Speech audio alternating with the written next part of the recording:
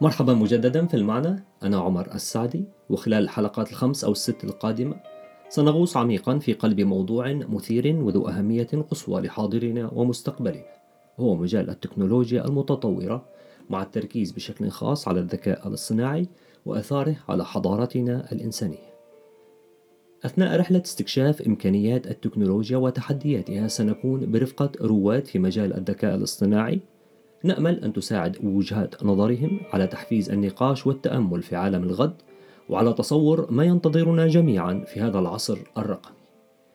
ونبدأ رحلتنا مع ستيوارت راسل. وراسل هو عالم كمبيوتر مشهور ومرجع رائد في مجال الذكاء الاصطناعي، وأستاذ علوم الكمبيوتر في جامعة كاليفورنيا بيركلي، وهو أيضا منتسب لمركز الجامعة للذكاء الاصطناعي المتوائم مع الإنسان، ويشمل بحثه في مجموعة واسعة من الموضوعات في الذكاء الاصطناعي، بما في ذلك تعلم الماكينة أو التعلم الماكيني ماشين ليرنينج، والمنطق الاحتمالي، وتمثيل المعرفة والتخطيط.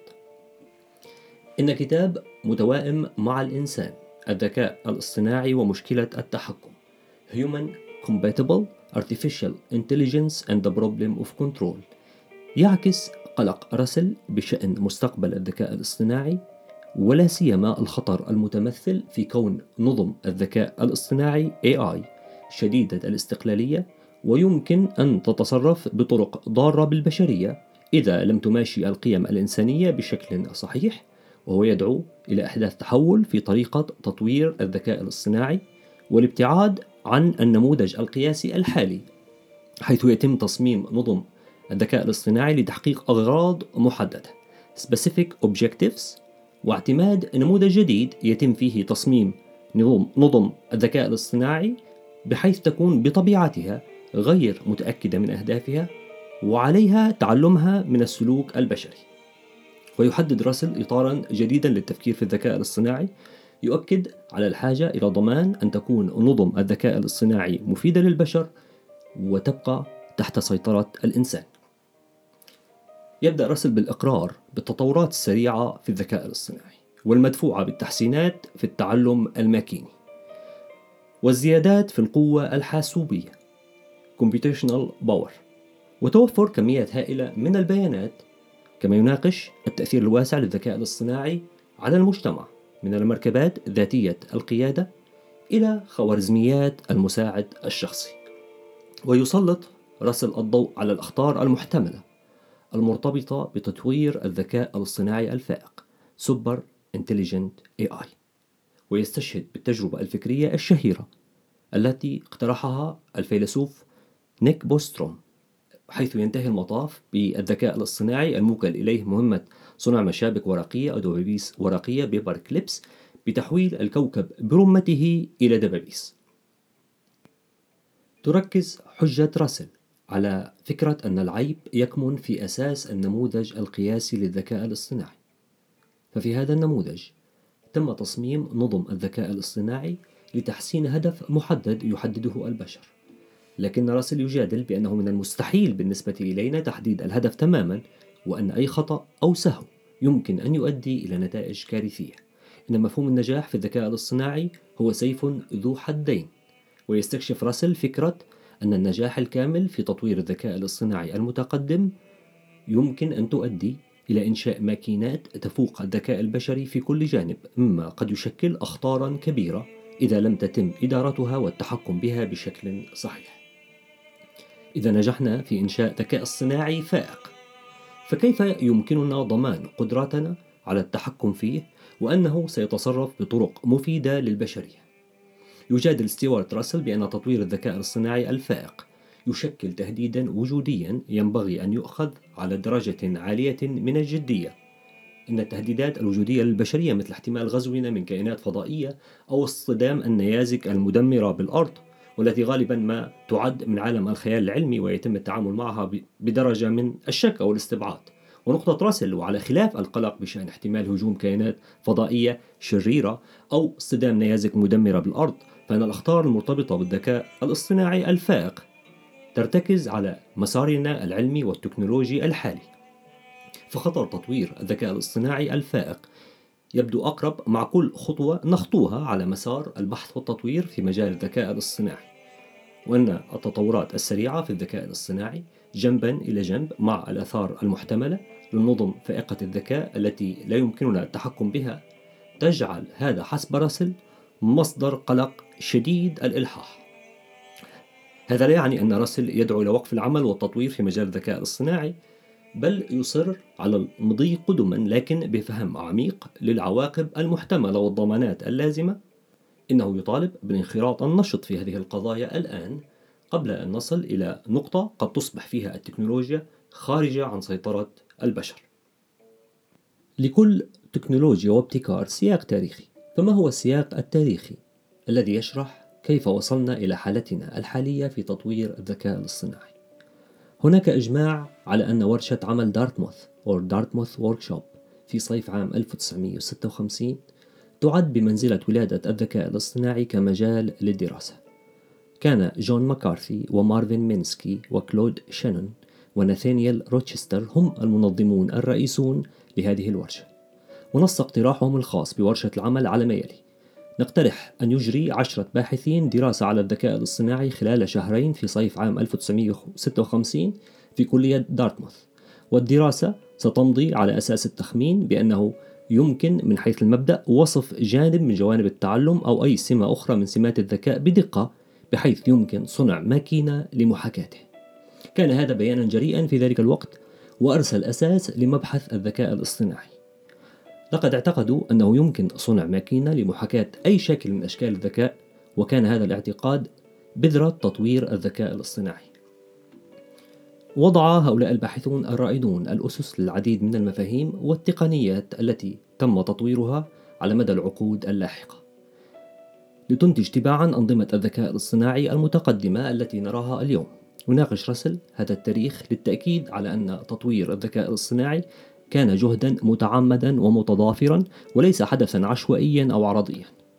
تميزت السنوات الأولى للذكاء الاصطناعي بمقاربة أكثر فلسفية وتأملية مع التركيز على محاولة توليد الذكاء البشري من دون فهم عميق لما ينطوي عليه ذلك. ومع ذلك مع نضوج الحقل بدأ الباحثون في استخدام أساليب أكثر صرامة ومنهجية لفهم وتوليد أوجه الذكاء. تم تسهيل هذا التحول نحو نهج أكثر رياضية من خلال التقدم في العديد من المجالات أهمها المنطق والاستدلال العقلي Logic and Reasoning، حيث بدأ الباحثون باستخدام المنطق الرياضي لتمثيل المعرفة واستدلالها عقليا، مما أتاح لهم إنشاء أنظمة يمكنها حل المشكلات واتخاذ القرارات بطريقة متسقة منطقيا. ثانيا، نظرية الاحتمال or Probability Theory سمح إدخال الأساليب الاحتمالية لأنظمة أو لنظم الذكاء الاصطناعي بالتعامل مع عدم اليقين وتقديم استنتاجات من بيانات غير كاملة أو صاخبة، وكان هذا خروجا كبيرا عن الأنظمة السابقة والتي غالبا ما كانت تعاني عندما لم يكن لديها كل المعلومات التي تحتاجها. ثالثا، توخي الأمثل أو Optimization التحسين. تم استخدام تقنيات من نظرية توخي الأمثل Optimization Theory لتصميم الأنظمة أو النظم التي يمكن أن تجد الحل الأمثل لمشكلة ما مع الأخذ في الحسبان بعض المقاييس لما يشكل حلا جيدا. رابعا، التعلم الماكيني أو Machine Learning. كان تطوير خوارزميات التعلم الماكيني التي تستخدم الأساليب الإحصائية للتعلم من البيانات معلما مهما آخر، وهذه الخوارزميات هي في صميم العديد من نظم الذكاء الاصطناعي الحديثة، مما يسمح لها بالتعلم من التجربة وتحسين أدائها بمرور الوقت. باختصار، تمكن حقل الذكاء الاصطناعي بفضل التحول باتجاه الرياضيات من إحراز تقدم كبير وتطوير نظم أكثر قوة وقدرة. ومع ذلك كما يجادل راسل فقد جلب هذا أيضا تحديات وأخطار جديدة، وهو الموضوع الرئيس للكتاب. مستشهدا بتاريخ الفيزياء النووية يؤكد راسل على عدم القدرة على التنبؤ بالتقدم العلمي، ففي أوائل القرن العشرين رفض الفيزيائي لورد إرنست رذرفورد فكرة تسخير الطاقة الذرية بالمطلق. وفي 11 من أيلول سبتمبر في عام 1933 عقدت الجمعية البريطانية لتقدم العلوم اجتماعها السنوي في ليستر، وألقى لورد رذرفورد كلمة في الجلسة المسائية كما فعل عدة مرات من قبل، وقال في تلك الأمسية إن أي شخص يبحث عن مصدر للطاقة في تحول الذرات يتحدث عن لغو. تم نشر خطاب رذرفورد في صحيفة تايمز أوف لندن في صباح اليوم التالي، وكان ليو زيلارد الفيزيائي المجري الذي فر مؤخرا من ألمانيا النازية يقيم في فندق إمبريال في ساحة راسل في لندن. قرأ تقرير التايمز على الإفطار وذهب في نزهة على الأقدام، وكان يفكر فيما قرأه، واكتشف في تلك النزهة التفاعل النووي المتسلسل الناتج عن النيوترون Neutron Induced Nuclear Chain Reaction. وتحولت مشكلة تحرير الطاقة النووية من مستحيلة إلى محلولة تماما في أقل من 24 ساعة.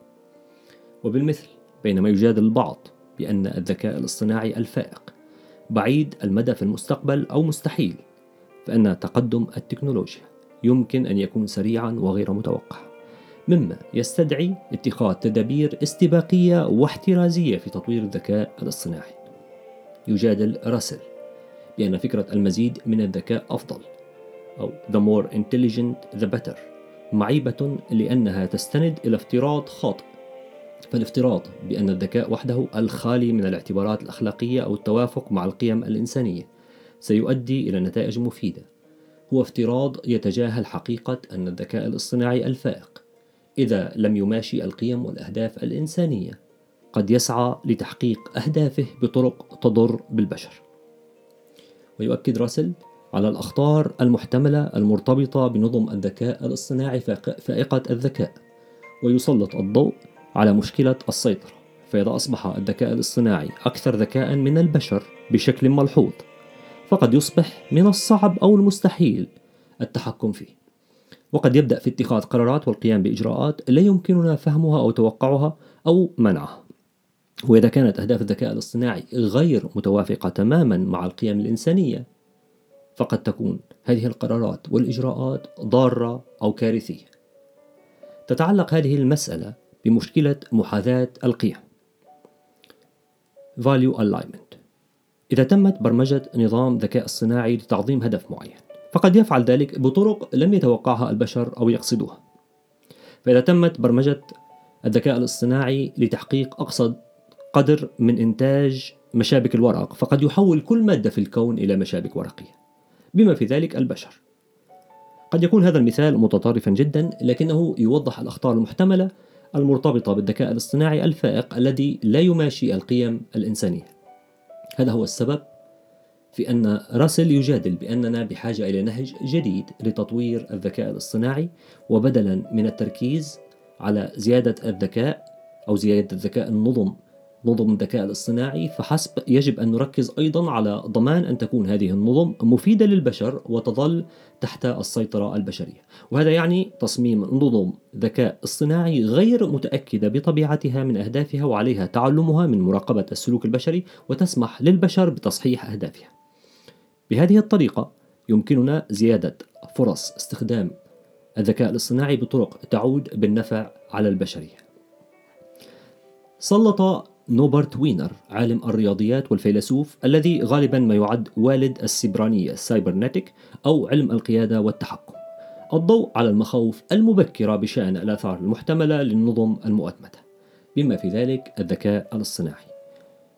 وناقش وينر في كتابه الاستخدام البشري للبشر The Human Use of Human Being فكرة الماكينات المؤتمتة التي يمكنها محاكاة القدرات البشرية وتجاوزها، وأشار إلى أنه كلما أصبحت الماكينات أكثر تقدما واستقلالية، فإن من المحتمل أن تشكل أخطارا على البشرية، ولا سيما إذا استخدمت بشكل غير مسؤول أو من دون آليات تحكم مناسبة. وكنت ناقشت كتاب وينر الاستخدام البشري للبشر على مدار حلقتين في وقت سابق. وأشار وينر أيضا إلى أن أي ماكينة بغض النظر عن مستوى ذكائها ستتبع برمجتها بدقة وتتابع أهدافها من دون مراعاة العواقب الأوسع نطاقا ما لم تتم برمجتها على وجه التحديد للقيام بذلك. وتتوافق هذه النقطة بشكل وثيق مع حجة ستيوارت راسل، والتي مفادها أننا إذا أنشأنا نظم ذكاء اصطناعي مصممة لتعظيم أهداف محددة من دون النظر إلى القيم أو الاعتبارات الإنسانية، فقد تكون النتائج كارثية. تؤكد رؤى وينر المبكرة على أهمية النظر في الآثار الأخلاقية وآليات التحكم عند تطوير نظم مؤتمتة، وهي نقطة لا تزال مهمة للغاية في المناقشات الحالية حول تطوير الذكاء الاصطناعي. سوف أكتفي بهذا القدر لحلقة اليوم، ونتابع الحديث عن كتاب ستيوارت راسل متوائم مع الإنسان في الحلقة القادمة. شكرا لطيب استماعكم، وإلى لقاء جديد فيه الفائدة والمتعة، وحتى ذلك الحين دمتم بألف خير.